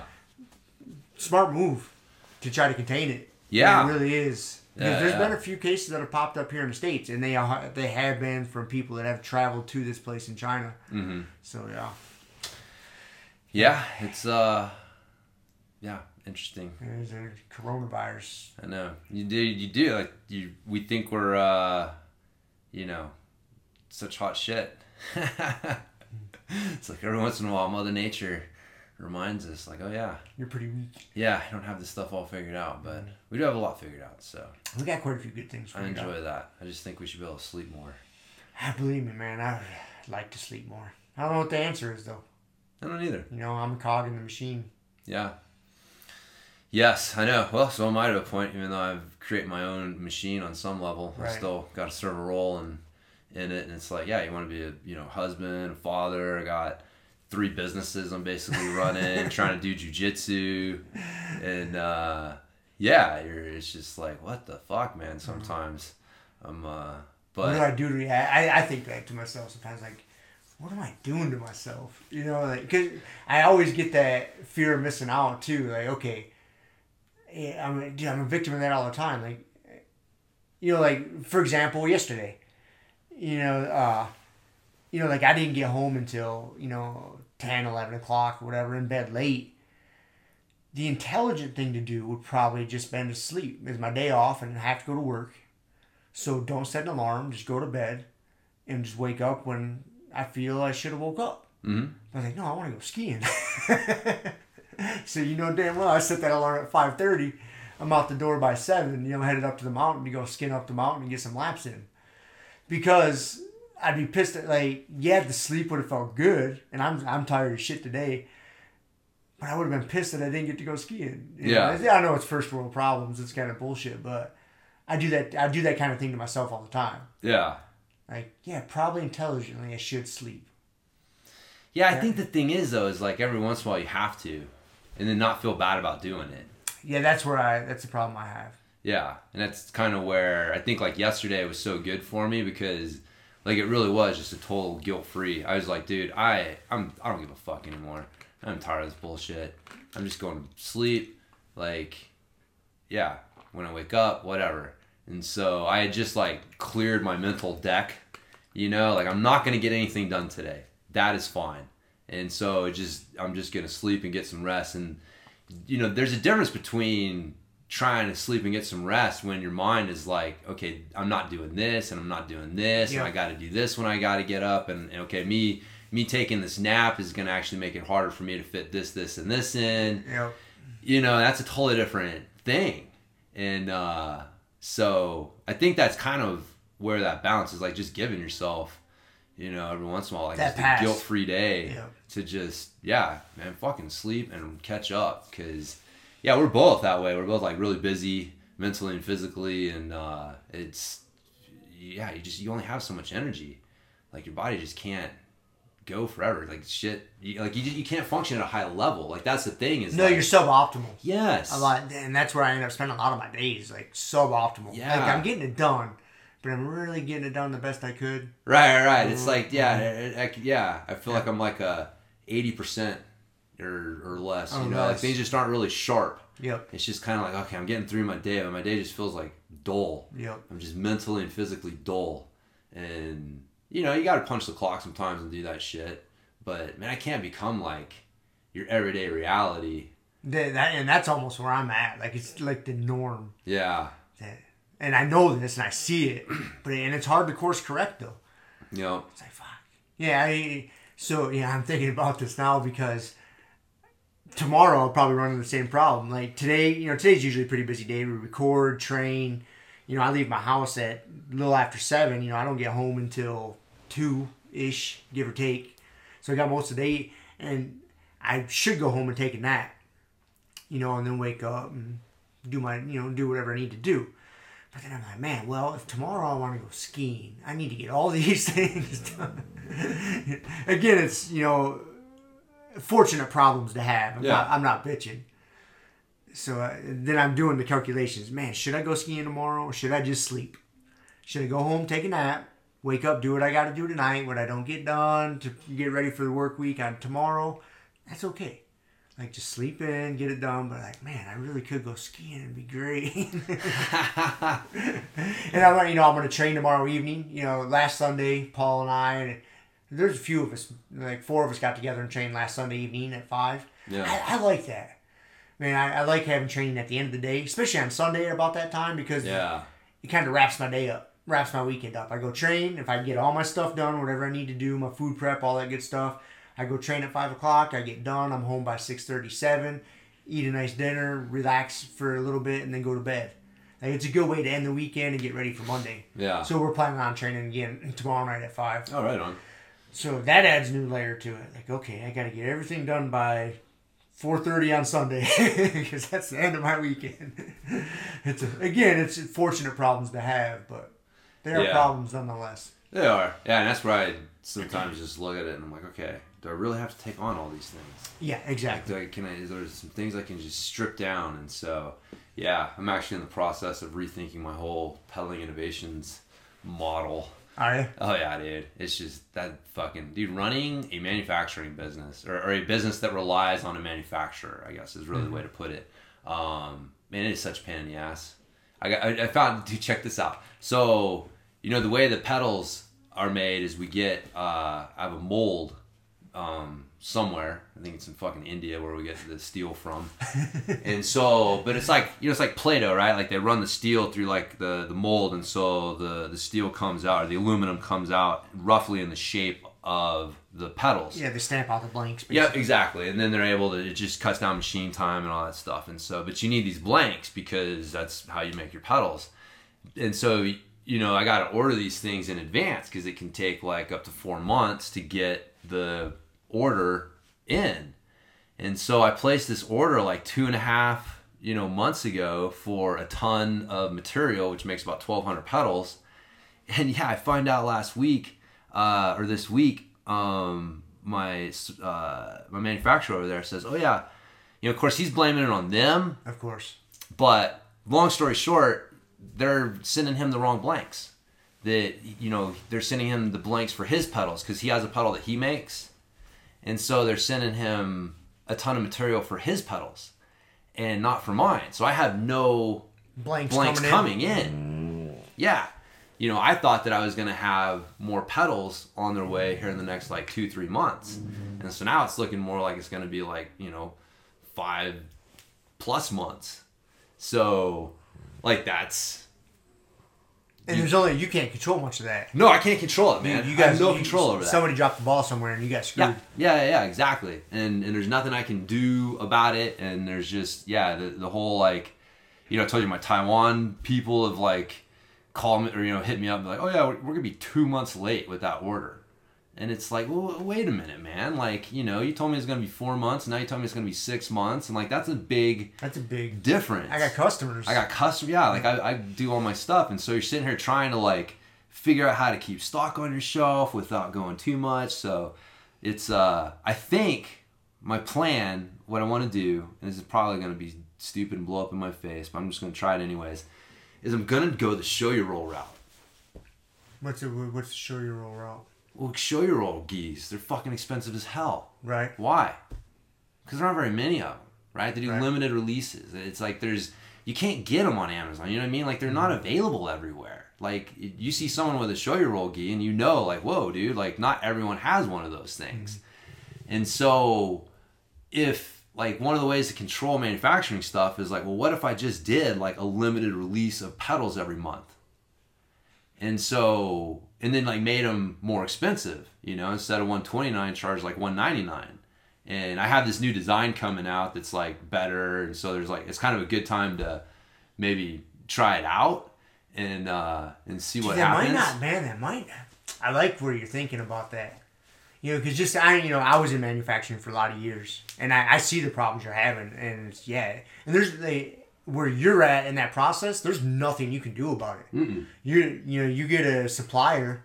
It goes all the way back to the steel supplier, the aluminum, the material supplier, and because it just compounds. If he screws the guy who's doing the blanks, then that screws the manufacturing, and they can just keep passing the buck. But it doesn't matter. Bottom line, you get fucked. Yeah, and you have zero control over it. Yeah, and you're such a small. Like, for them, you're such a small customer, they don't give a shit. No, that's the thing, man. You have no power with them. No. I'm not important. You're not important. Nope. You don't make it. They don't make enough money off you. Nope. And so for you to call and, you know, be pissed, they're like, okay, whatever. You can be as pissed as you want. We're going to be 6 months late. And you can eat a bag of dicks with it. Yep. They're not going to cut you a deal. You know, nothing. No. You don't have any power in that role. And that's got to be so frustrating. Yeah. And, so I think you're onto something. Yeah. And I really think you are. And then because, you know, you even doing it like that, I mean... Well, I'll know how many, if I do 100 a month, I know I need 1,200 pedals. Yep. And one of the other things is, and this is another tough thing, man, people don't think about this until you get into it, is success has its own problems too, right? Like if I sell too few pedals, well, that's a problem. But if I sell too many pedals, that's a problem. Yep. You know what I mean? If tomorrow Sam Hill, who's like this real famous flat pedal mountain bike guy, if he came out tomorrow and said, Catalyst pedals are the best thing to ever happen, I recommend everybody who rides flats get the Catalyst pedals, that'd be fucking horrible for me. Mm-hmm. It would devastate me. Because you'd be pissing customers off because you couldn't get a product in time, and then they'd be shitting on you online, and it would just fuck your business. Yep. Like, I run out of pedals, and I don't have them. Exactly. It would be worse for your business. Yes. It has its own problems, right? And so, but if I'm doing, this is what I do, it's like, it doesn't matter. Like, if somebody comes out next month and we get that big pop that, you know, everyone wants a pair of Catalyst pedals, and it's like, dude, we do 100 a month. Like, that's what we do. Like, you know, and so there's no, like, I'm not going to run out of stock overnight because, you know, something happened, and then all of a sudden my whole supply line is just fucked. Mm-hmm. And so I'm like, yeah, if I know exactly how many I'm doing, and that's it, and that's it, and then I can plan my whole year around that. And so it's a matter of like maximizing my profit on fewer pedals, rather than seeing how little profit I can get off of as many pedals as I can. And I can't win that game, man, because like that's another problem is, dude, money. People are like, you don't think about it, but dude, I got a $80,000, almost $100,000 line of credit that like my house to keep it on float. Yeah, that my house is fucking attached to. Right? Like that's how much money it takes to play the game at the level that I'm playing it at. And I'm not even playing it on a big level. Yeah, in the grand scheme of things, it's a pretty small level. It's a pretty small level. And so, like, for me to get to where I'm doubling what I'm making now, which still wouldn't be, like, huge, would be, I'd need, like, almost $250,000 line of credit. Right. And... yeah, like that's a lot of fucking money in a lot of exposure. And yeah, so I'm like, all right, how do I dial this back? And again, man, it's just, if you think there's a solution, you can look at the problem differently. And so, yeah, we're trying to figure out how to get away from the bank. And so a smaller amount of pedals like that will allow us to like go back to the cash, like, you know, instead of dealing with cash instead of a line of credit. Yep, exactly. Like we could put $20,000 aside, and that's what we use to order stock, and like that's, you know, we can do that like cash, and then we're not relying on a bank, because that's the other thing. Like we could go to our bank this summer and go to renew our line of credit, and them say, oh yeah, well, sorry, we're not going to do it, or we can't renew it at the same level, you're going to have to get less or something. Like that's what happened to us last year. Yeah, I remember dealing with that last year. Dude, it was a fucking nightmare. Yeah. And we basically learned, like, oh yeah, from a bank's perspective, we don't look healthy, because it's one of those cliche things. Like they only want to loan money to people who are a safe bet, and a safe bet is someone who has cash in the bank who could pay the loan back. So, but if you have all that cash in the bank, what do you need the fucking loan for?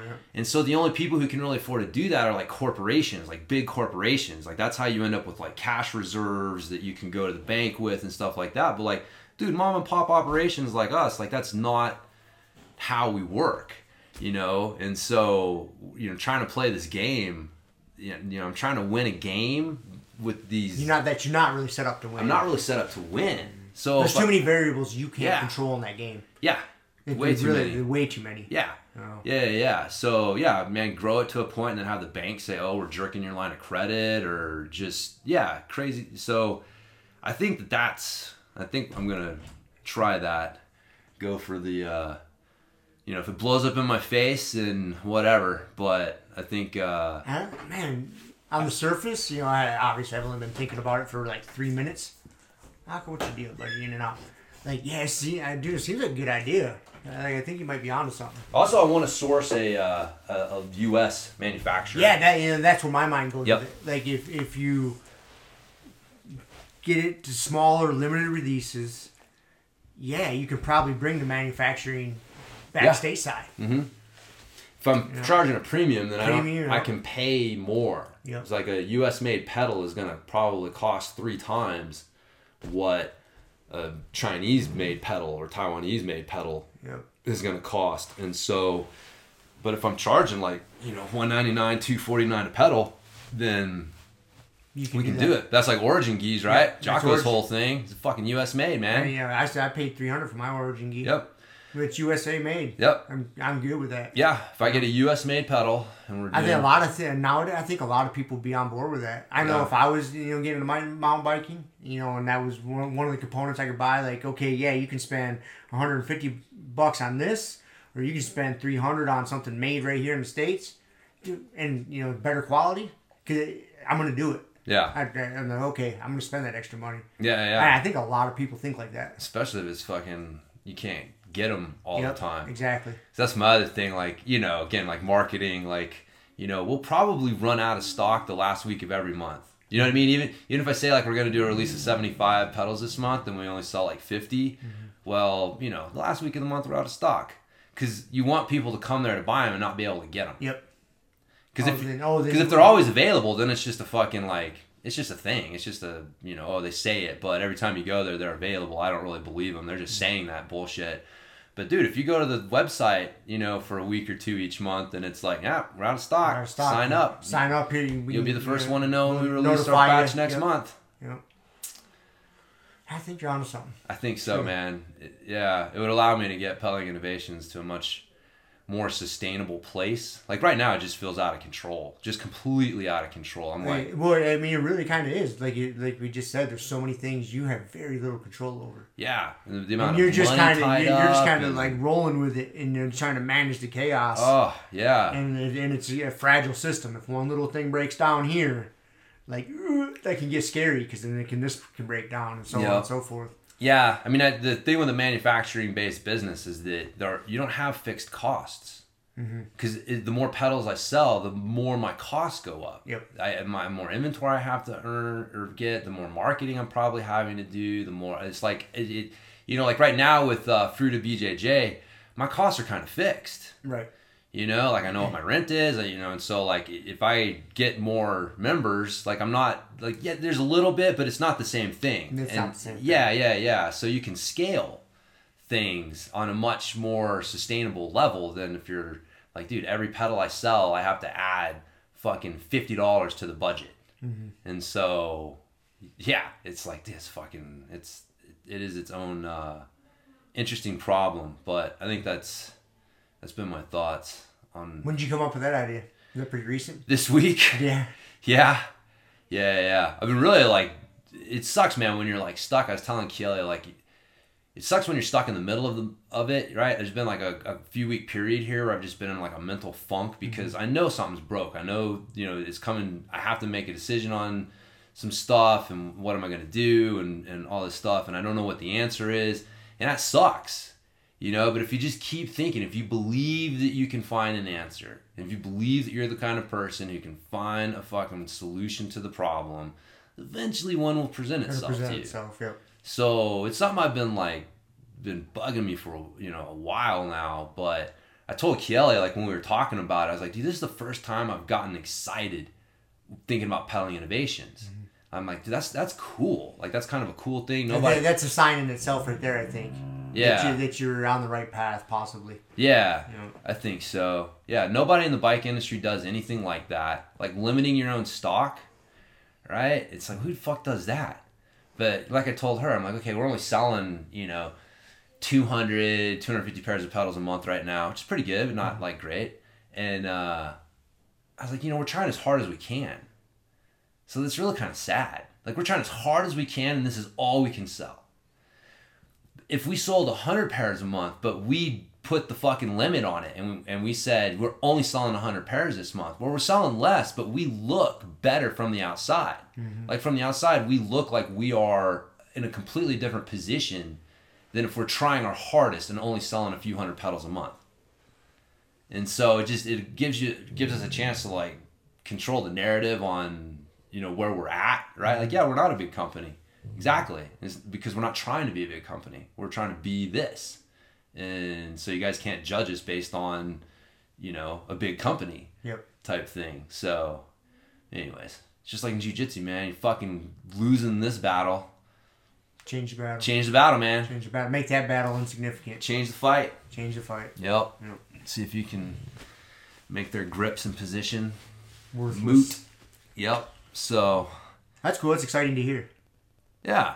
That's good. Yeah, it all comes at a good time. You know, the new pedal coming out. Like I said, the design's updated, got better internals, dropped some weight. You know, it's gonna be a good time to do it, and it'll allow me to like say, okay, how long until I get my next shipment of pedals, and then I can just divide what my stock is into that many months, and then I know, okay, well, I'm just gonna release this many pedals every month, and that'll allow me to like ride out this, you know, gap. So instead of selling out and then being out of stock for several months, it's like, no, we're going to be in stock, just limited release every month. So. I think you're on to something. Yeah, man. Yeah. I think you show your roll. Hey, man, if they can get fucking $300 for... Well, look what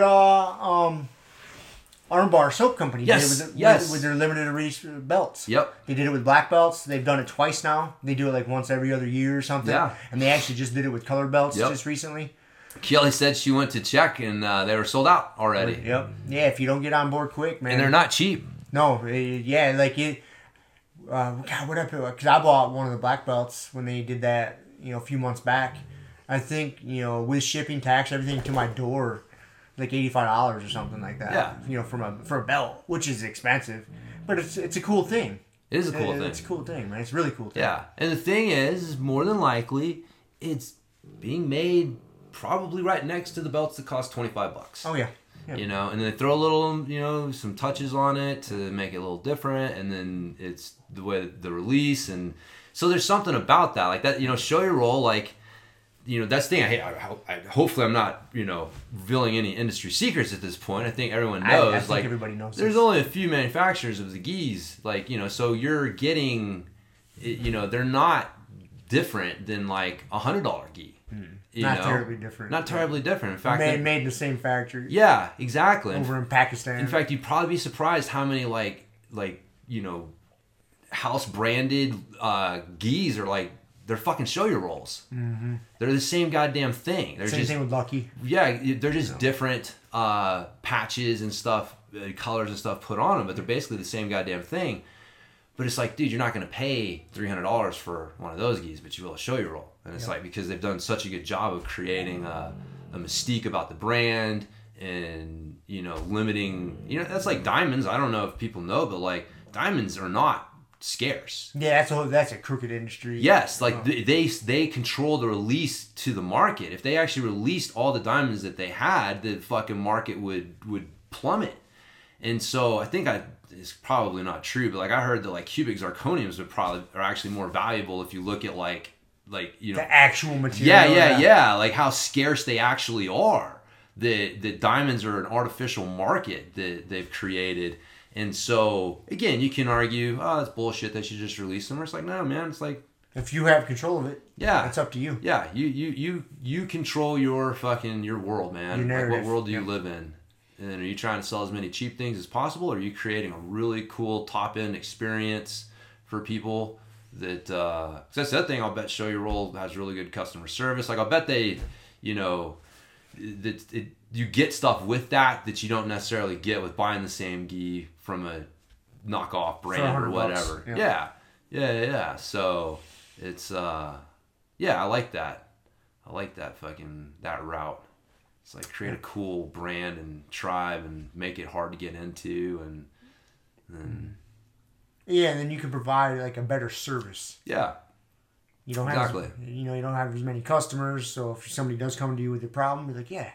Well, that's the thing too, man. You know, at some point, I'm not going to be able to scale the customer service the same way. So, like, the way that I take care of customers now, if we doubled how many pedals we were selling, it would be really difficult to maintain that. And you see that all the time with companies, right? Mm-hmm. Like, they build a reputation based on how they were when they were small, and then they just try to grow because someone, you know, they got popular and they had these opportunities, and so you're told, like, grow it all, like, just grow. Well, they couldn't continue to provide the same experience. So now all of a sudden what you have is not the same thing. Like what made you popular in the first place is not what you are today. And then that's how, I mean, I've seen in the cycling industry countless times where it's like, and then you lose it, right? Then people go away because they're not getting good service. You're always out of stock on stuff. and then the company dies because they weren't. What got them to that point? Yes. They weren't able to maintain it. Yes. Yeah. If you can't, that's the hard thing. If you can't scale your culture, then it's tough. And they talk about that in like 150 people or whatever in a business, or like it gets hard to. The more people you're serving, the more people you're interacting with, the harder it gets to do that. So the answer might be, well, let's restrict that number. So that's the idea. Good. Glad to hear it. That's cool. Yeah. So it has nothing to do with jiu-jitsu, but That's alright. it's got some fucking... That's most of the podcast anyways. I know. Once in a while we got episodes that cover a lot of jiu-jitsu. Yeah, man, for sure. Before we go, I did want to give a shout out to the book With Winning in Mind. I liked it. It was a book Ross Sahabi had mentioned. With winning in mind? Yeah, With Winning in Mind. This is the Larry Basham guy that was a rifle shooter on the U.S. shooting team, and he did mental training for 6 hours a day or whatever. Really? And so, yeah, his book's about his mental training system that he developed. And then so he won a gold medal using it, and then he had a son that won a gold medal using it as well. And so it is, it's nothing real totally new, but I liked there were a couple things that I liked. One was that, his underlying thing is your self-image is super important. And so what do you focus on with your performance? Because that's going to affect your self-image. So if you focus on what you did wrong, you're going to improve your chances of doing wrong. If you focus on what you did right, you're going to improve your chances of that. So his thing was when you do something right in training, you reinforce it by saying, this is me, that's what I do. And if you make a mistake, then you acknowledge the mistake. It's not a matter of ignoring it, but you don't own it. It's that's not me. Mm-hmm. That was just a mistake. I don't do those things. I don't make that mistake. And so it's an interesting little switch, because if you think about, at least I know myself, half the time after rolling, I'm thinking about the mistakes I made and going, why do I always do that shit? Why do I do that? And then I'm reinforcing in my head, well, that's me. That's what I do. And I'm not necessarily thinking about all the good things that I did and reinforcing in my head, no, that's me. That's what I do. And so it's, I don't know. I like that little, it's a subtle little shift, but it's better. I can see it being a beneficial switch. Yeah. To make though.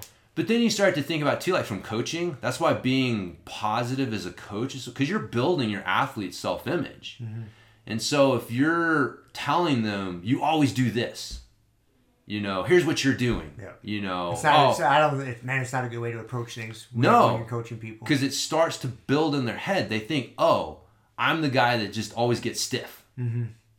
And so then you're reinforcing your thing. And then, again, you need to point out when people are doing mistakes, but you got to balance that very heavily with, you're doing this right. This is good. This is you. When you do this right, that's you.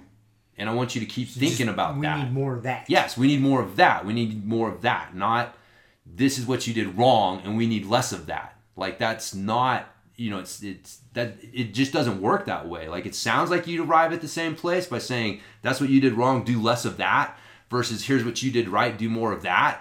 But it's not. You arrive at a completely different place with the self-image that people develop based on, how you're talking to them, and then also how they're talking to themselves like that. So, but yeah, then he had a good way of keeping his performance journal, which I thought applied really well to jiu-jitsu journals, because they're one of those things they're valuable, but a lot of people don't necessarily know how to use them. How do I do it? What do I get out of it? And you try it a few times, and so he had a good structure for basically record the general data, date, where it was, what you're doing, how long it was. Sounds simple, but again, it's good to record that shit. Then you can look back and see, well, how much was I training over the last month? The basic stuff. What did you go over? So for jiu-jitsu, it would be, this is how class we did warm-ups, then we did, these techniques, and then we did 5 rounds of sparring. So you just kind of give an outline of what happened in class, and then what the techniques were, if you want to write down some notes on that. And then, so just the general stuff. But what I liked is he said, finish off with a success analysis and a solutions analysis. So you need to write down a couple things that you did well. Like, what did you do well during that training session? And then solutions analysis is either things that you figured out during training, like, oh, okay, I found an answer to this, or what I realized this. Or if it's a problem that you're having, you phrase it, I am looking for a solution to, whatever it is that I'm always getting passed with this fucking pass. But instead of saying like I'm always getting passed with this pass, here's what my problem is. Instead of a problems analysis, my problem is I'm always getting passed. Oh, then that's who you are. You're always getting passed. No, I am trying to find an answer to getting passed. Again, it sounds like cheesy, but it's the mind is so powerful, man. The words you use to direct it. And so I think that that's a really good thing, like writing down some successes you had and then having a solutions analysis, either things that you figured out or framing the things problems. you're trying to figure out. Yes. Framing the problems that you're having in the way of you're looking for a solution to them. And then finally, he's a big fan of like the affirmation thing, like, see who you want to be and then talk to yourself like you're already that person. So, if you're the person who, doesn't just, lay down and let people run around when they're trying to pass, like that's, it's kind of cheesy, but it's not that I'm working on this. It's I am the guy who does this. Mm-hmm. And it's, even if, you're working towards it, but again, it's just how are the words that you're using. And the way that he put it is like your self-image hates conflict. And so when you create these affirmations, you create these statements about yourself that are in conflict with who you currently are, you're going to do one of two things. You're either going to change your self-image or you're going to stop writing the fucking affirmation down and you're just going to be the same. But you're going to force yourself to have to do one of those two things. You can't hold both of those. Right, you can't hold them both. And so if you don't create that dichotomy, you don't create that tension in the first place, you don't really give yourself the chance to take on that new self-image. And so it really kind of changed my way. Because again, like self-affirmations and things like that, like, we grew up watching Jack Handey on fucking Saturday Night Live. As you were saying that, that's all I was thinking. And gosh darn it, people like you, or people like me. People like me. People like me. Yeah, exactly. Yeah. And you're worth it and all this shit. Yeah. So that's our image of that stuff. And there is some cheesy shit, like The Secret's kind of in that fuzzy area.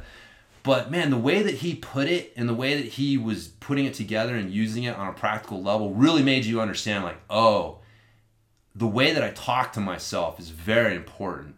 And just changing a few little things can have a big fucking impact on where I end up in the future. And so, anyways, yeah, I really like that book. I recommend it for... what was the name again? With Winning in Mind. With Winning in Mind? I'm actually going to type that into my phone right now because if not, I will forget. Yeah, man. Good one for, jiu-jitsu guys. If you guys are looking for something to help you with that mental side. And like I said, really good for goal setting. We talk about this with goal setting. He talks about like you don't want to set a goal to like win. You want to set a goal to control the process, right? Like, so if I'm going to have a winning performance, what is the process that I would have to go through to have that? Now that's my goal. Because you can't always control, like you may, we've talked about it before. You can't always control how things are going to end up at a competition or, an outcomes-based goal that you can't control is, never going to be as effective or isn't as effective as a process-based goal. And so, again, just like we were talking about the variables you can control. Yeah. With penalty and innovations, you got so many variables there you can't control. Yep. And so you're trying to funnel that down into stuff you can't control. It's the same thing. Yeah. Yeah. Figure out what you can control and focus on those things and make those your goals. Yeah. So you're not. Yeah. But so anyways, overall, like I said, I thought it was a really good book. Very easy read. It's not huge. He's not a bunch of psychobabble nonsense. He's not a scientist. He's an athlete that researched it and does this stuff. What worked for him. So yeah. But man, you talk about like a mental sport. I mean, rifle shooting or shooting. Like, that's not a physically demanding sport. I mean, it is in its own way. Like, I don't want to downplay that, right. But you don't have to be like an uber athlete to do it. Right. And it comes down to like 90+% mental. So it's if it worked for him, then you can definitely carry it over. So Yeah. Cool. Yeah, recommend that one. Good mention. Cool. So we call that a wrap? Yeah. Place to end, huh? Think so, man. Cool. See you. Yeah, see you guys. Thank you for listening to the Grumpy Guy BJJ podcast. Thank you all for listening. You can find us on Podbean, Apple Podcasts, Spotify, and wherever else you listen to podcasts.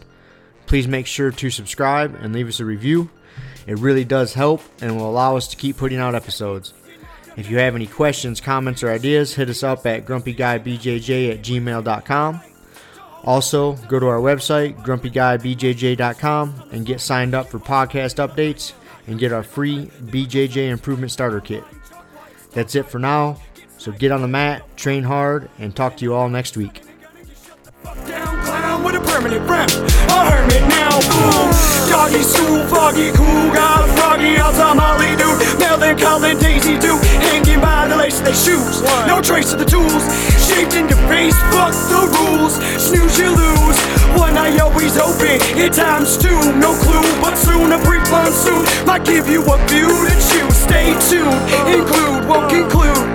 To the end is near beware there's consequences for what you do. To me a demon, a devil of many levels. I keep on feeding for several of them rebels. Me, myself, and I. Me, myself, and I.